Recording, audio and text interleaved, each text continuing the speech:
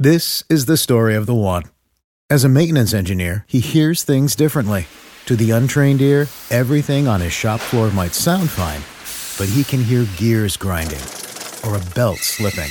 So he steps in to fix the problem at hand before it gets out of hand. And he knows Grainger's got the right product he needs to get the job done, which is music to his ears. Call, click Grainger.com, or just stop by. Grainger, for the ones who get it done. What is up, everyone? Welcome to Yanks Go Talking, the weekly U.S. soccer podcast. Today we have a lot to talk about since we are fresh off of the Panama loss in Panama. But since you've listened to us last, we also haven't talked about the Jamaica game, which seems to be we were on quite a high after Jamaica and quite a low now after Panama. So this should shape up to be quite a weird episode. So I hope you guys are along for the ride. Make sure wherever you're listening to this or watching that you leave a like or leave a positive review, as that really helps more people find us. So let's get started. I'm joined as always by Deutsche Yank, Ryan on the ground in Germany, and our astrophysicist extraordinaire, Tom, joining us. Guys, how are you? Tom, we'll start with you. How are you feeling? I mean, highest of highs, lowest of lows. Last night was really frustrating, but we bounce back. We move on towards Costa Rica on Wednesday. A lot to talk about today. How about you, Ryan? I feel like I'm pretty emotionally spent. Like, I even woke up this morning thinking like, all right, new day, I'll be able to shake it off, but I haven't been able to. It's kind of stuck with me all day. I've been listening to different podcasts and watching different YouTube videos and constantly on Twitter pretty much most of the day. I just can't shake it. Like it hurts. I want this team to succeed, and I know the product I want to see on the pitch, and to see what continues to roll out, it just hurts. So, trying to keep it positive and look forward towards the game against Costa Rica. And I'm still worried about if we get 6 points out of Costa Rica, what that means, but I'm sure we'll dive into that. Yeah, absolutely. So we'll go through our stars and strikes. But guys, if you've been following this U.S. team, essentially all of the stars are going to be from the Jamaica victory. All of the strikes are going to be from the Panama loss. So let's just start where we played Jamaica in Austin, Texas. Pretty complete performance. 2 goals from Ricardo Pepi. Who are your stars? Maybe Ryan, let's start to throw some stars out. One of the first stars that I want to point out is just every single fan that was in that Austin stadium. It was amazing to finally hear a game in which it actually sounded like a home game. It's kind of a rare occasion for us to have that. And from what I've seen of Austin FC, that's even the environment that they're bringing for all of their home games. So I think that should definitely be a location, because also a great city for some of our other home matches going forward. From the game, though, one person I would definitely want to highlight from that game was Yunus Musa. It was the first time he got to start for the USMNT in a World Cup qualifier. And at 18 years old, he's just so composed. He's incredible.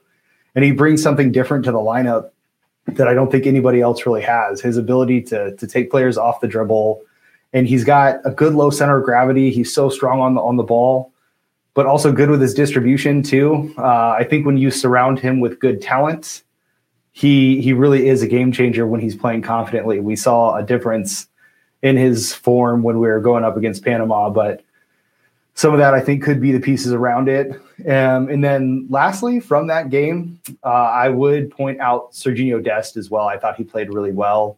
It's not like Jamaica really threatened much on the right-hand side. So Dest was able to be Dest. He was able to take players on the dribble. You see him cutting inside, getting fouled just outside the box. I thought it was a pretty complete game from him, but not like he really got asked to do much defensively.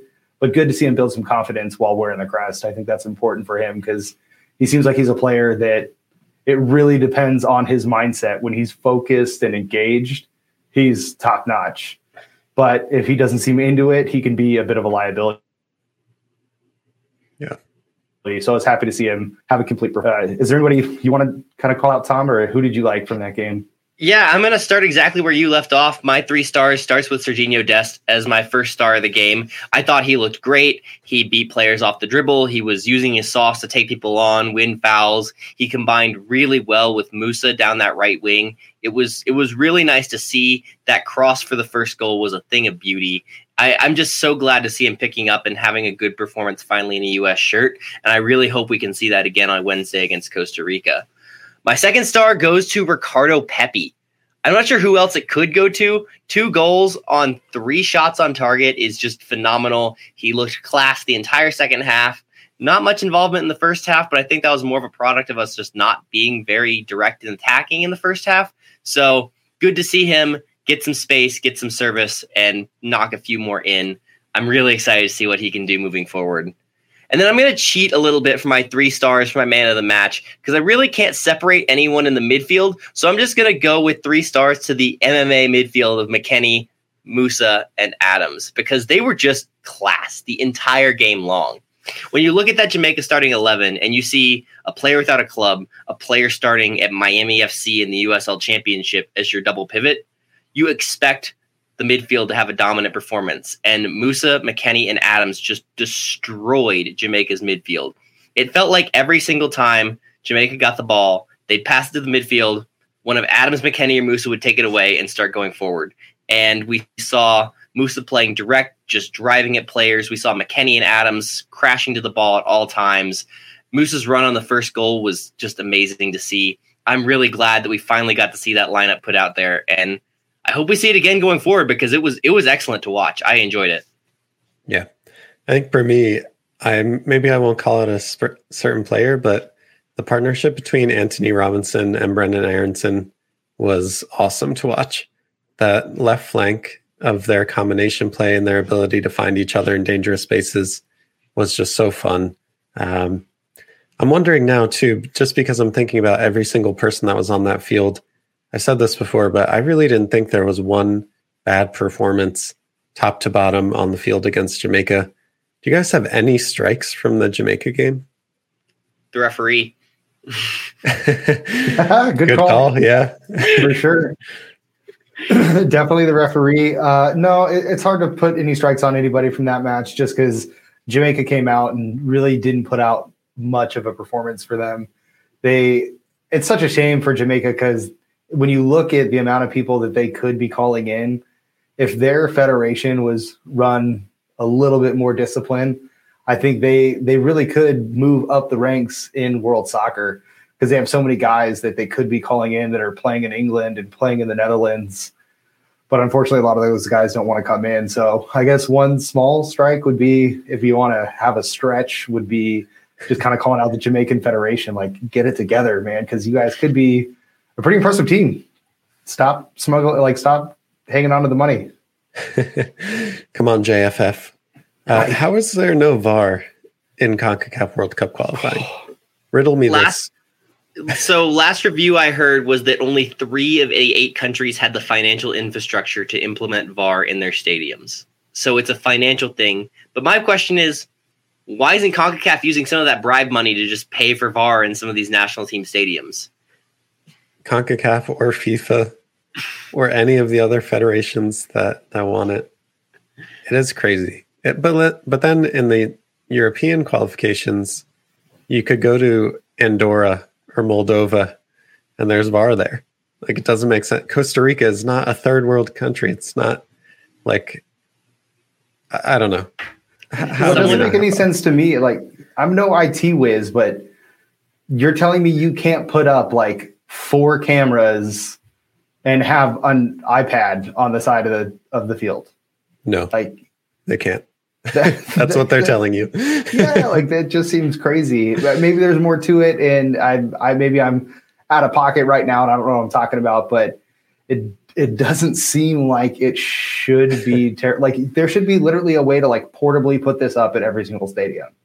Yeah. Well, we're not talking about the poorest of Central American Caribbean countries either. We're not talking about Antigua and Barbuda having to implement this high-tech video review system. These are bigger economies in the region. You would think that with as much soccer as played in this region, that there would be better video review systems in place.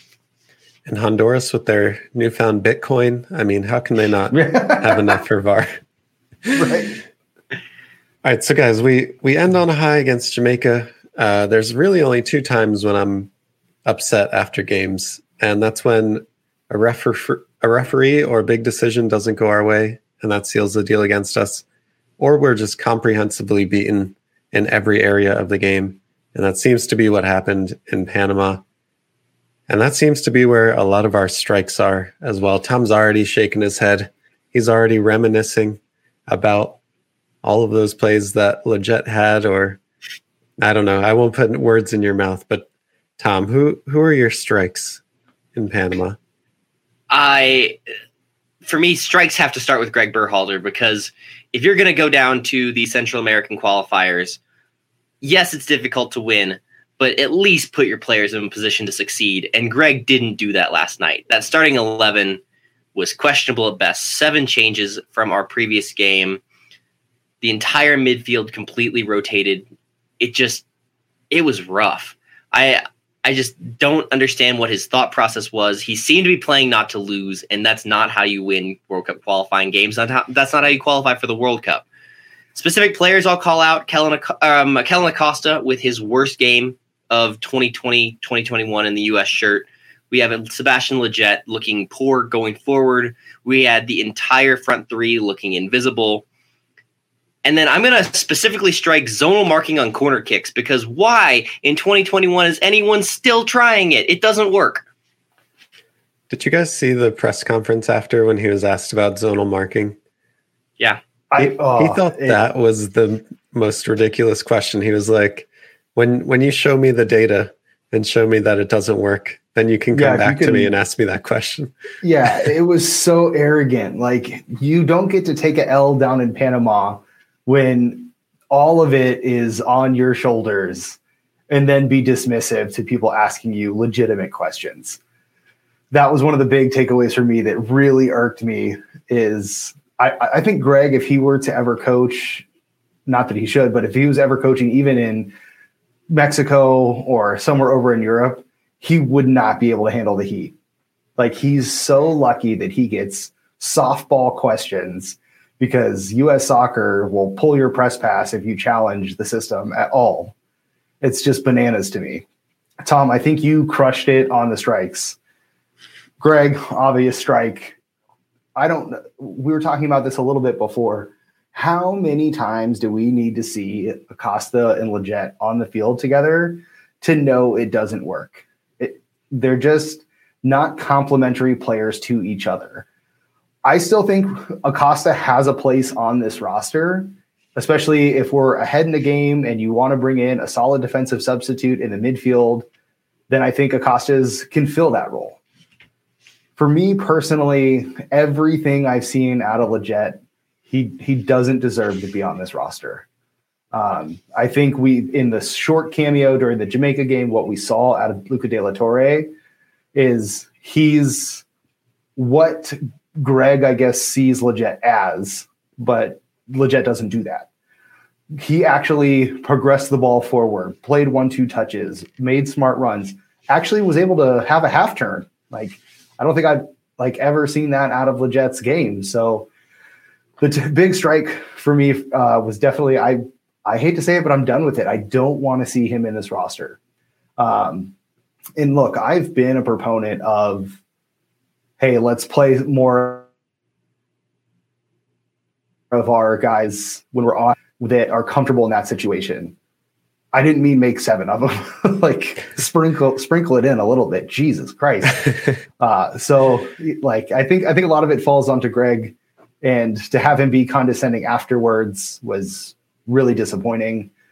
Maybe he's more worried about his sneaker game than he is, worried about tactics. Personally, I think he just overthinks it all the time. Yeah, and it's so disappointing after he got so much of it right against Jamaica. He played most of our best players in their best positions. He kept it simple.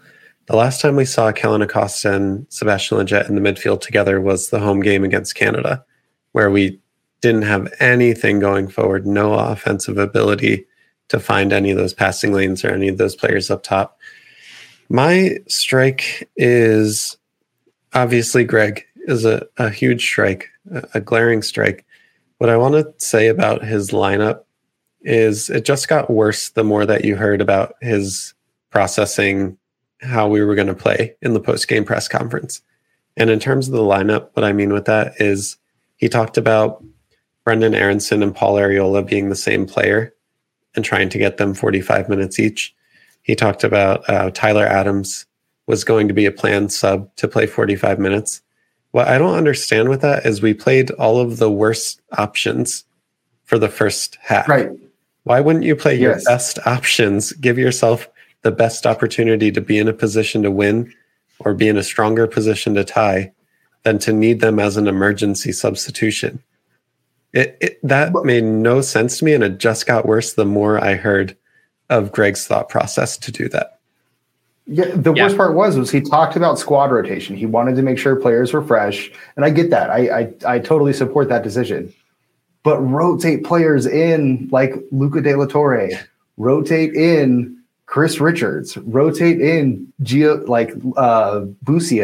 Hoppy. Rotate in Hoppy up top. Like, to say that Brendan Aronson and Arriola are the same player is so disrespectful. I can't believe it. I would be pretty upset with that. They don't play the same way. No. Like, they don't give you the same thing on the field. Like, I get it. You want to rotate players. That's cool. But also, as we talked about earlier, this is why you call in a bigger roster. You're going to hear me say it again, but that game would have been pretty interesting to see Julian Green and Luca De La Torre in the middle, to where those are guys that would have actually kept possession of the ball. Instead, I like Acosta, like I said, as a defensive sub, but holy crap, there was a few times where there were some extremely errant touches and also first touches that were just going 6 feet in front of him. It was a pretty poor performance. So yeah, going to squad rotation, that again, this is on Greg. We can have squad rotation, but pick the right guys, and they're available. That's what's crazy to me. Yeah. And you said, go ahead, Tom. I mean, you can't complain about lack of experience and not calling in players if you're not going to give the players their experience. It's on you to make sure you have a deep enough squad. And, squad rotation is great. I'm a big proponent of MLS players who are experienced in CONCACAF getting minutes. I'm a big proponent of rotating the squad to make sure that no one is too tired and that we're not creating more injuries. I'm a big proponent of some of those veteran players who can provide something that the young players maybe don't have yet in their career, like an ability to face adversity.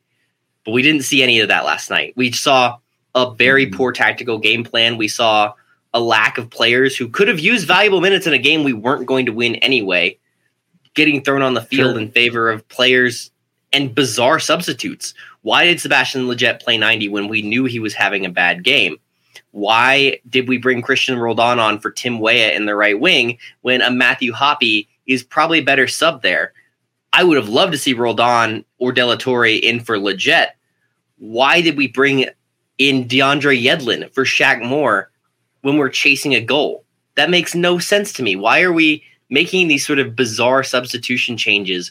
Why are we not giving our young players minutes? Chris Richards might have been really a good option to hit some long diagonals and maybe open up some space. I don't know. Greg got it all wrong, and it's just baffling to me how he got it so wrong. Yeah, two things that I could hop in, Jake, that I would love to talk about. One, what's so crazy and what drives me nuts about Berhalter's decisions too was the subs he made, the two players that he left on for the full 90 were Lletget and Acosta. Everybody on their couch and their grandma can see that that's those are the two guys that are killing us in the middle of the field. To say we got overrun by Panama in the middle of the field and suffered our first loss to Panama away in World Cup qualifying is inexcusable. So the other thing I want to touch on too is you heard a little bit about in the press conference. Specifically, they were the first words out of Walker Zimmerman's mouth when he got interviewed on the pitch was, "Oh, tough place to play." I'm sorry, that stadium was 60%, wasn't incredibly loud. I believe there's a track that goes around the outside, so it's not like the people are right on top of you. The weather was in the mid 80s. It was like a typical Florida day. I don't want to hear that excuse that, oh, it's so hard to go away in CONCACAF. The pitch looked like it was in good shape. I just don't understand. How do you guys react when you hear that for that Panama was, such a tough place to go play from what we saw? It didn't reflect well to me. I mean, it's probably not as comfortable as Austin, Texas in a home crowd, but at the same time, the other team has to play on the same pitch at the same time of day with the same conditions as you. Like the crowd can only go so far, but the other team is also playing on the field, is also playing in 85-degree weather, is also playing in humid weather. I just think we knew. One thing I'm talking about with experience, and Greg continues to talk about how young this team is and how all of these things are learning opportunities. That was a big point after El Salvador and after Honduras, that these are learning opportunities. Well, if those learning opportunities don't start to translate to results, then you didn't learn what you needed to from those opportunities. And for me, we played three away games out of our 5 games so far. The players have experience now. They know what to expect from CONCACAF away games. I wouldn't say Panama was, to me, watching from television, and again, that's not the same experience that the players have on the field, but Panama seemed to be the least of the least difficult away game in terms of the crowd and the conditions so far. What did you guys think? We've played maybe our three easiest away games in terms of ELO ratings that there are. We played at Panama, at Honduras, at El Salvador. Jamaica's probably the easiest away game besides maybe Canada, but we still have Costa Rica and Mexico away. If they're not handling these environments, well, I hate to see what the excuses they're going to throw out when they have to go to the Azteca are. This is not an excuse that we can continue to have. If you throw out Costa Rica and Mexico results, historically for World Cup qualifying, the U.S. averages 2 points a game in away World Cup qualifying matches since the start of the Hex. That's an average of a draw or a win. We don't lose. Which we do have right now. Yeah. We have 4 points from... we're below it. 4 points from 3 games. No, you're right.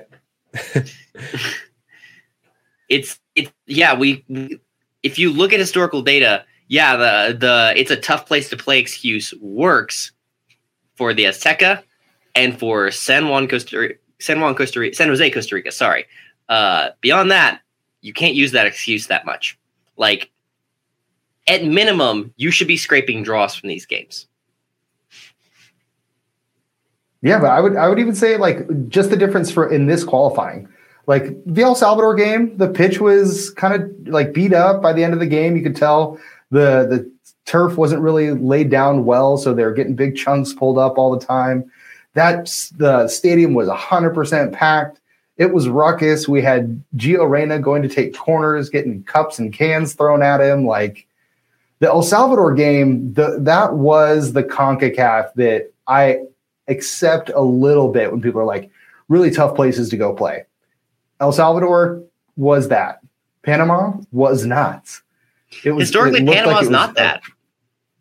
Yeah. We've only lost 2 games to Panama in the entire time we've been playing them. One of them, I think, was in 2011 in a Gold Cup. We've never lost to them in a World Cup qualifier, home or away. And we did last night. Historically, Panama is one of our easiest opponents that we face in Central America. It's a lot tougher to play in El Salvador. It's a lot tougher to play in Honduras. Traditionally, we don't do well in Honduras, but we traditionally do really well in Panama. Yeah, I think it's safe to say we never play a game on December 10th again. Sounds good. I think for everyone not knowing that reference, we lost in Cuba to Trinidad and Tobago on that day. Is that right? October 10th, yeah. Correct. Yeah. 4-year anniversary. Sorry to remind everybody. But yeah, let's never schedule a game on October 10th again. Good call there, Ryan. One thing that I want to talk about, you mentioned Zimmerman. So Miles Robinson wasn't on the field for the U.S. in this Panama game. To me, he's been one of the best U.S. players, not just defenders, but best players throughout this summer. And looking at the Jamaica game, there were a few selections on the team where I could have said, depending on how the next two games go, depending on what Greg chooses for his teams, I understand those decisions. But now that we played Panama, now that game has gone by, I look back at the Jamaica game and just think, why didn't Chris Richards get subbed on for Miles Robinson to give Miles Robinson a break to get Chris Richards minutes? Miles Robinson then sat on the bench the entire game against Panama. Chris Richards didn't have an opportunity because Greg doesn't like to throw new players into a difficult environment. It just seems like if that was the plan all along, there were opportunities and pockets to get these players experience when you could have. Yeah. I mean, I don't understand why we haven't played Richards or Hoppe any minutes at all. If you want these guys to get minutes, you have to give them minutes. You can't sort of say, sorry, they don't have any minutes, I'm not going to play them, and then not give them minutes. Like, that's a self-fulfilling prophecy. You're just limiting your player selection by not trusting these guys. I know Berhalter has his guys, and he knows that his system works in his mind, and that these young guys he doesn't think can handle his system. Well, guess what? You can't run a system that complicated with a national team then. You have to be able to bring in new players who are young and adjust them to the international environment quickly. You don't have the luxury when you only see these guys for 9 days every month to try and have them learn this really complex system that would take club players years to learn. You can't handle the system. Yeah, Jake. That's what I'm hearing too. Jake, I mean, I think you bring up a really good point about a missed opportunity against Jamaica. When we were up 2-0, Jamaica had laid down. I think that would have been a perfect time, even if it's just a 10 to 15 minute cameo to get Richards in the game. I 100% expect him to start against Costa Rica. I know people might kind of see that as it's kind of a must-win game, and to put someone in for their first time in a World Cup qualifier in a must-win game maybe isn't the most secure way to go, but there's no doubt in my mind that Chris Richards can handle this. He's got a really level head. He's trained against the best players in the world at Bayern, and then gotten first team minutes with Hoffenheim and stood up to the chance every single time he's gotten it. He's by far been Hoffenheim's best defender. And when you're playing in the Bundesliga, going against that type of talent week in and week out, I think a home game against Costa Rica in a friendly environment is the absolute perfect time to put him on. I think we fully expect to see Miles Robinson play with him. I think defensively, that could be a really dangerous tandem going forward. And I think one thing Greg needs to do, I know he likes his rotation, but from a center back pairing specifically, like those are two people you need to start to get a chemistry between those two players. They need to be able to know where each other are without even looking. So I'd really love to see the game against Costa Rica be the start of what could potentially be our starting two center backs, and which is crazy to say because John Brooks isn't in there. But John Brooks will be there when healthy, and he's been healthy for the most part recently, but historically, he's a guy that can go down at the drop of a hat. So having consistency in guys like Robinson and Richards, I think would be really exciting going forward. It's crazy to me that he, like you said, Tom, him and Hoppe have not gotten any minutes.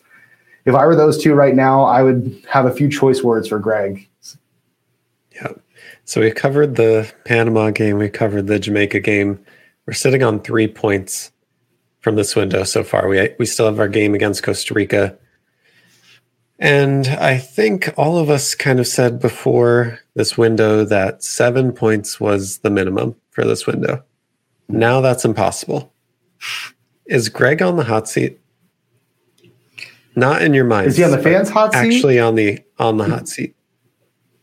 No. The only way the only way the Federation actually were to fire Greg is going to be when we're mathematically out of it.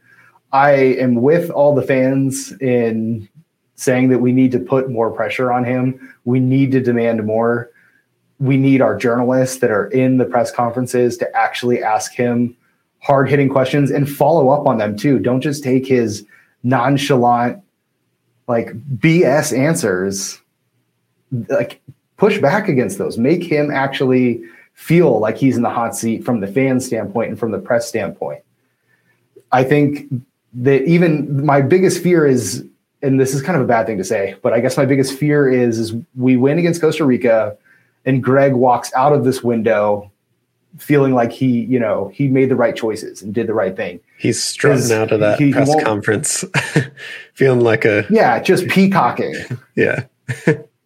Like that's my biggest fear. Don't get me wrong. I want the boys to get 3, of course, every single time they're on the pitch, but it's going to drive me crazy that Greg walks out of this. Now, I will be okay with it if he makes the decision to play Hoppy, Richards, De La Torre, even get Busio a few minutes. Hopefully we've got a healthy lead, kind of similar to Jamaica, 2-0. Get Busio even in for the last 15 minutes, because Busio isn't made for CONCACAF, but Busio's made for the World Cup for sure, because he is a little bit of a smaller guy, but against a team, maybe say we're going up against Spain, Busio sees the game the same way those guys do. I'm not rating him like he would be starting for Spain or anything like that. Let's not be hyperbolic. But I'm saying his playing style fits in with that type of game versus Panama. I kind of get it. Big physical guys that are going to knock him around, maybe not the best position for him. So hopefully he gets his feet wet a little bit too. Yeah. My biggest issue right now is that for every time that Greg does something good, the next time he has my attention, he does 2 or 3 things badly. It's really a 1 step forward, 2 steps back piece with him. And I'm at the point where I've just been hurt too many times. Greg, you've hurt me too many times. And I don't really trust, even if he gets everything right against Costa Rica, I'm kind of done now. I'm not going into the next window confident that he's going to follow up and make the same decisions and learn from all those mistakes. I'm just not confident anymore. And there's not really anything he can do in this next game to convince me that he's not going to come out and play, 9 of his guys and turn, we said he made 7 changes. There's only 11 possible changes that he can make. I mean, he basically made a hamburger against Jamaica and then put out a hot dog against Panama. It was a completely different team. It was a completely different team that we, after our best performance, it just makes no sense to me. So yeah, there's some analogies that we could make with. Yeah, I feel like there's some analogies that we can make with that hot dog reference, but we're gonna let that lie. So what I hear you saying, Jake, is that when Greg tweets or when Greg texts you at 2 a.m, hey, you up? You're not answering that text anymore? No, I'm not.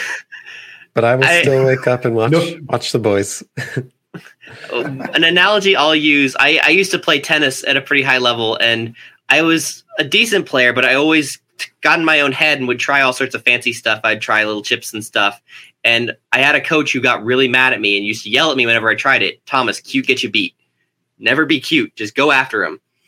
And I feel like Greg is constantly trying to get cute with his lineup. He never just goes out and drives at players, drives at teams, puts them on their back foot.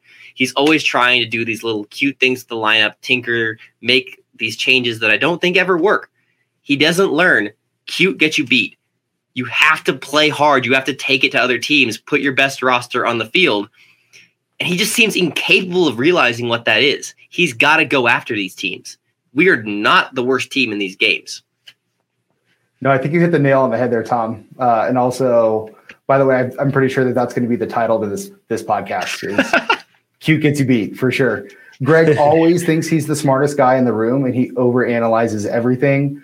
If you look at his coaching career historically, even when he was coaching for a bit over in Europe, he was told, even from a European standpoint, you're too tactical, you're overthinking things.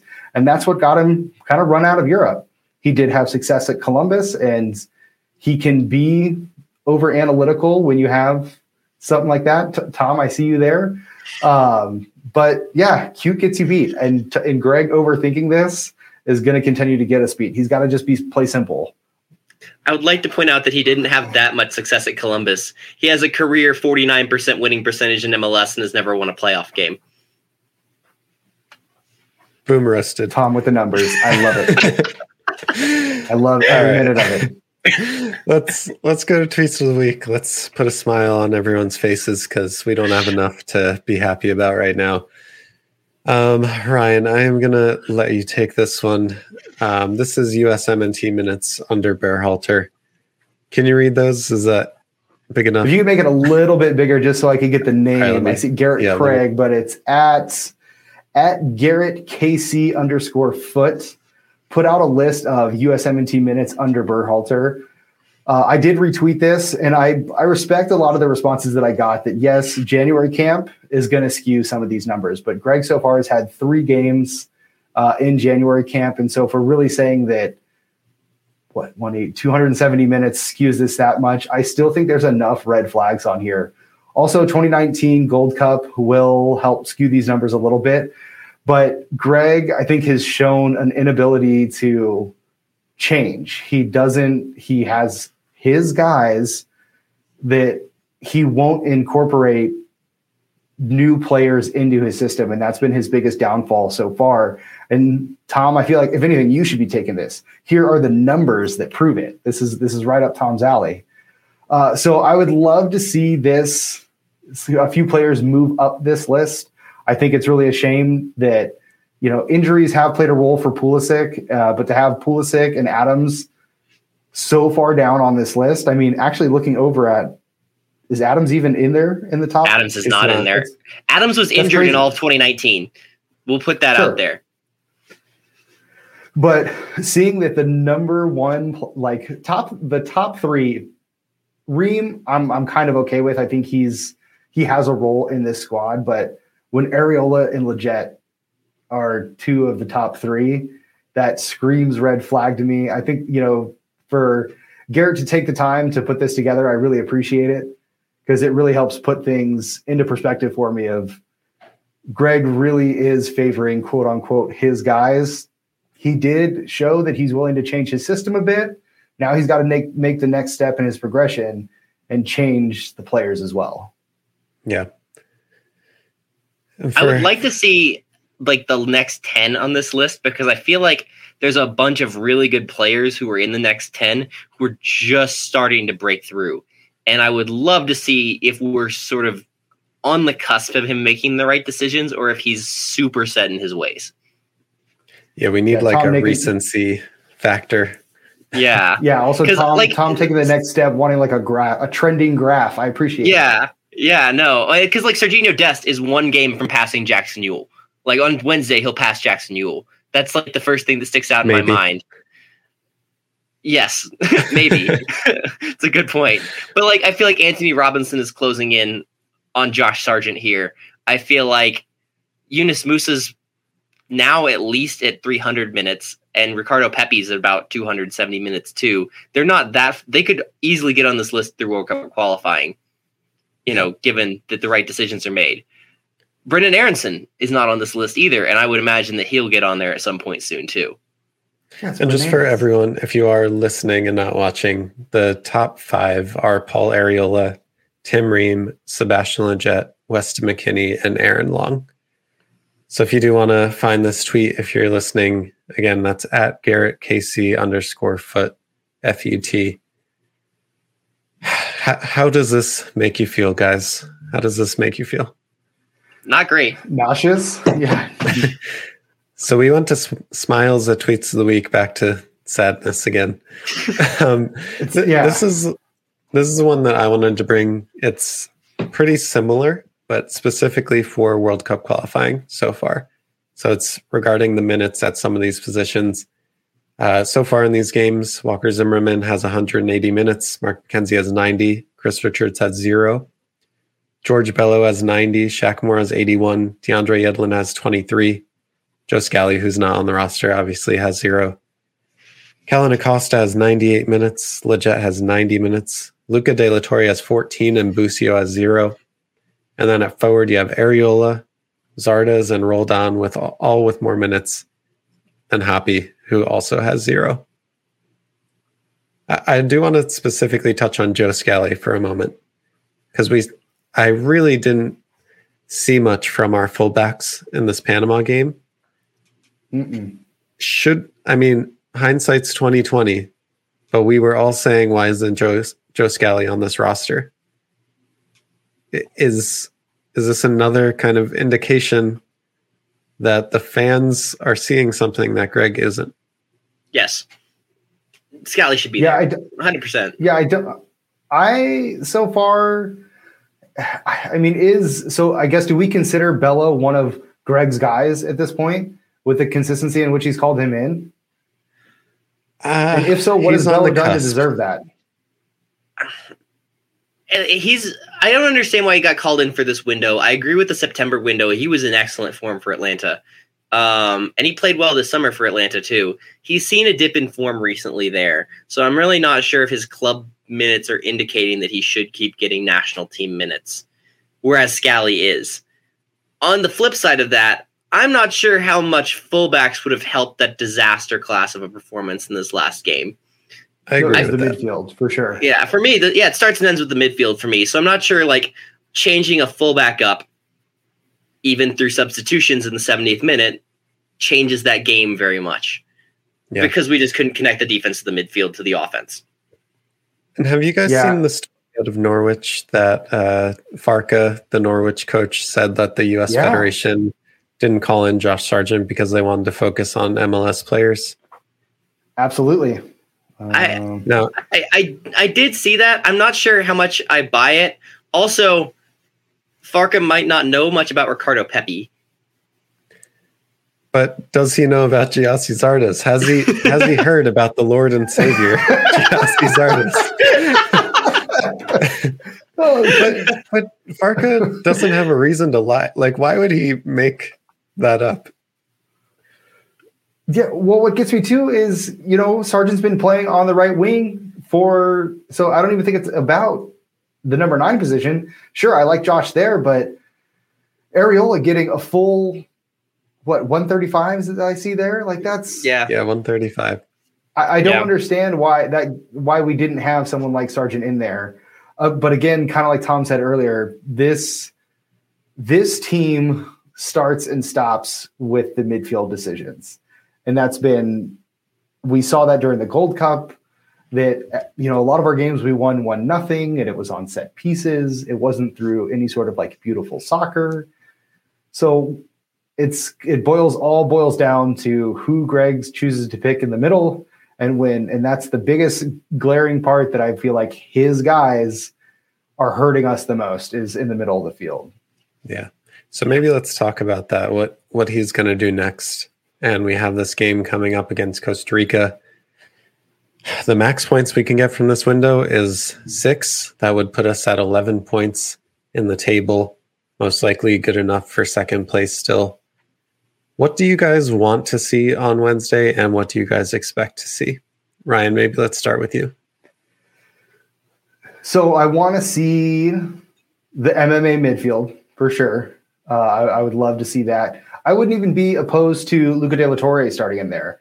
And again, going forward, I'm getting a little bit ahead of myself, but it's going to be tough when Gio Reyna's back, because I personally want to see Gio Reyna in the middle of the pitch too. When we haven't been able to move the ball through the midfield, and you have a class player like Reyna that's starting for Dortmund playing that position. Greg, again, we've harped on it. This is him overthinking it, thinking he knows more than everybody else, chooses to play him out of position. It's bonkers. So I would love to see the MMA midfield on Wednesday. Weah was really sharp when he came off the bench, but I would like to see him get one more start, especially in this window where we are missing guys like Conrad, Reyna, and Pulisic. And then obviously we got I don't think there's a single game that he shouldn't be starting as the number 9, kind of until otherwise. The one question that I really have for you guys was, Turner had a bit of a disaster class with his passing. Sure, he made up for it, but like when you create the mistake and then save the day, I mean, it's kind of a net neutral. I don't give you points for that. Do you guys think that this is a game in which you start Turner again to continue to build his confidence? Or do you let him know, hey, your performance wasn't good enough, we're putting in Steffen?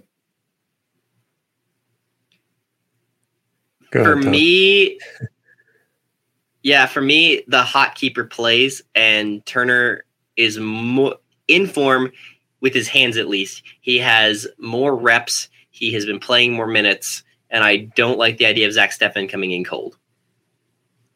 I'm happy to give Zach Steffen minutes in this game. Yes. I think it's a tough decision. Huge drop off. I get that he's coming in cold. He hasn't played a ton of games, but when he has played for Man City this year, he's been excellent. I think that we're going to play more out of the back against Costa Rica. We saw how poor. So I was impressed throughout the summer with Matt Turner's improvement in his passing ability. But I think you saw last night that he hasn't really improved when he's under pressure. He's just improved when he has time to make the pass.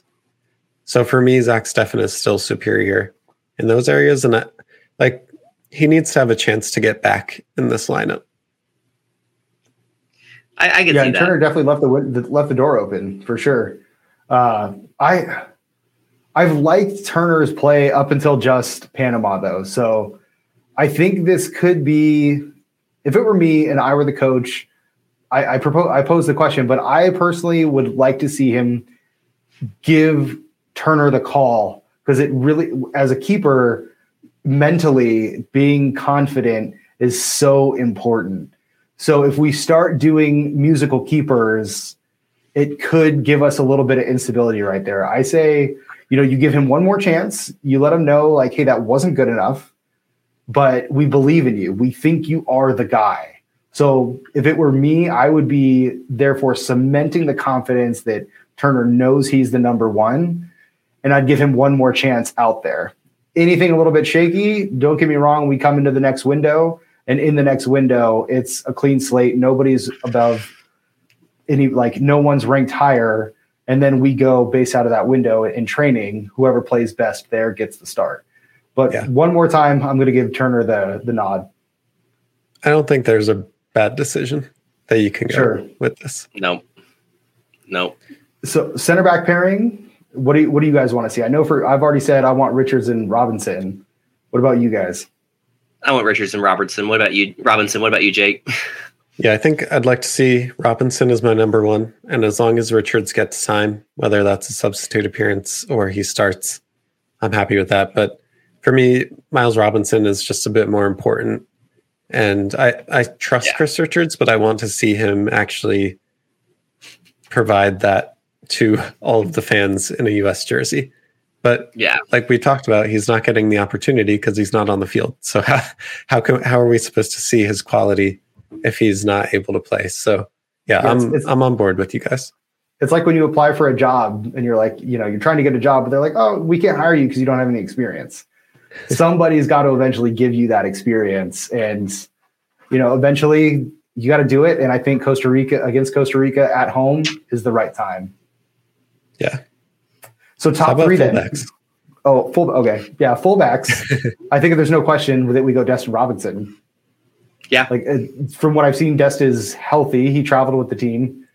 So even if we can get 65, 70 minutes out of Dest, we get that for sure. Does Greg do that? Yes, I think he does. Yes. Yeah. I agree. I don't think that Greg has any problem with that center back pair, with that outside back pairing, especially with Miles Robinson and Tyler Adams in the game. Yeah. Very true. Sorry, Ryan, were you going to the midfield? No. I actually want to talk about the forwards. I wanted to talk about who. Well, I was actually going to just pose the questions back to you guys.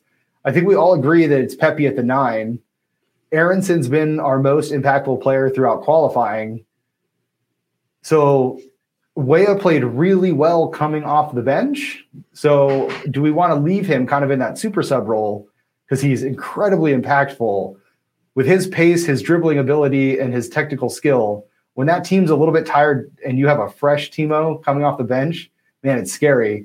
So would you guys be giving Timo the start to see what he can do at 90, or do you want to bring in Hoppy and then let Timo be that super sub still? I don't know. I could see, I'm happy with either, honestly. I think Hoppy's a good super sub. I think Weah is a great super sub. Aaronson's provided spark on bench. I could see any combination of those three being a great combination to put out there. I do want to see Areola in the super sub role too, because in the Gold Cup, when we put in guys like Areola, Roldan, Zardes in the 75th minute, they changed the game. They sparked a comeback. They sparked an offensive flip instantly. And so saving those veteran guys for the bench is sort of what I want to see and give the young guys the start.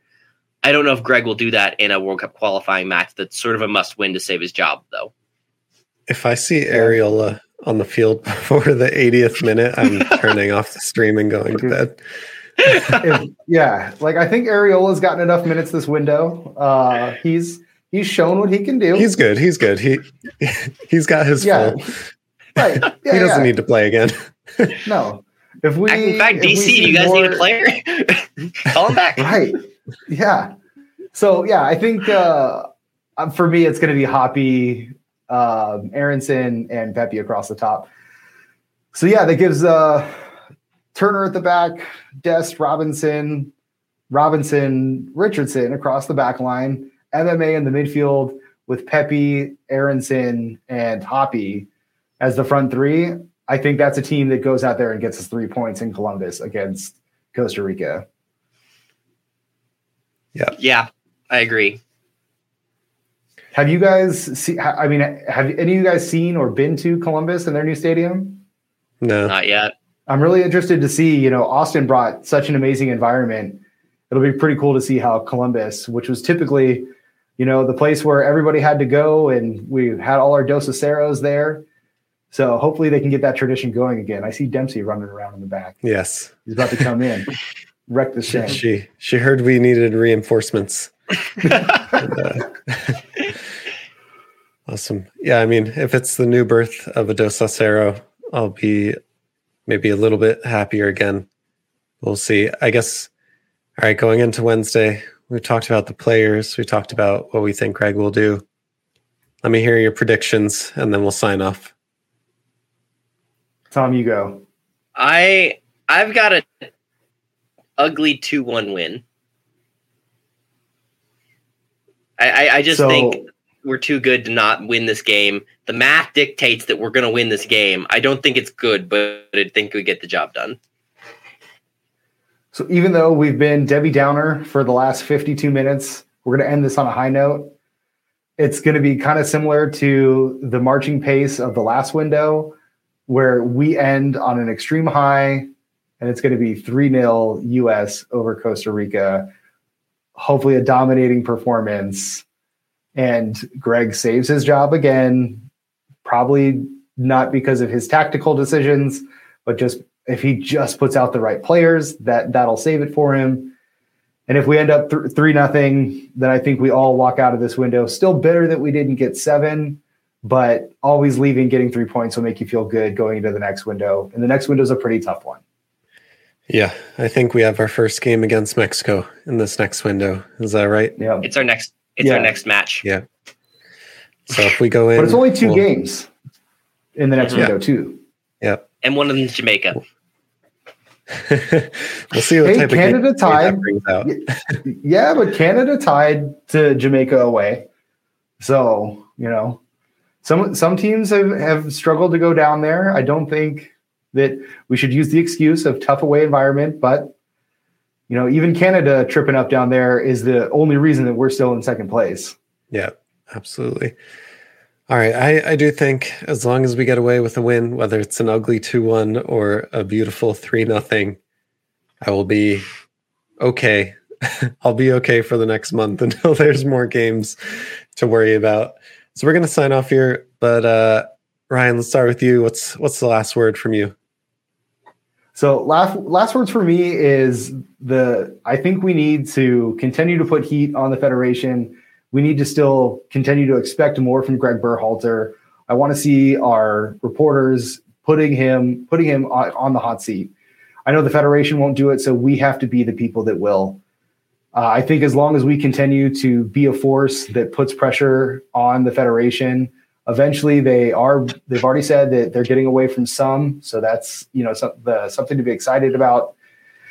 Then we can stop with all this quota garbage. I know people say it is or is not a thing, but I personally do believe that there is something to it. Jurgen's talked about it too in the past. So going forward, let's get 3 points. Let's have something to be excited about.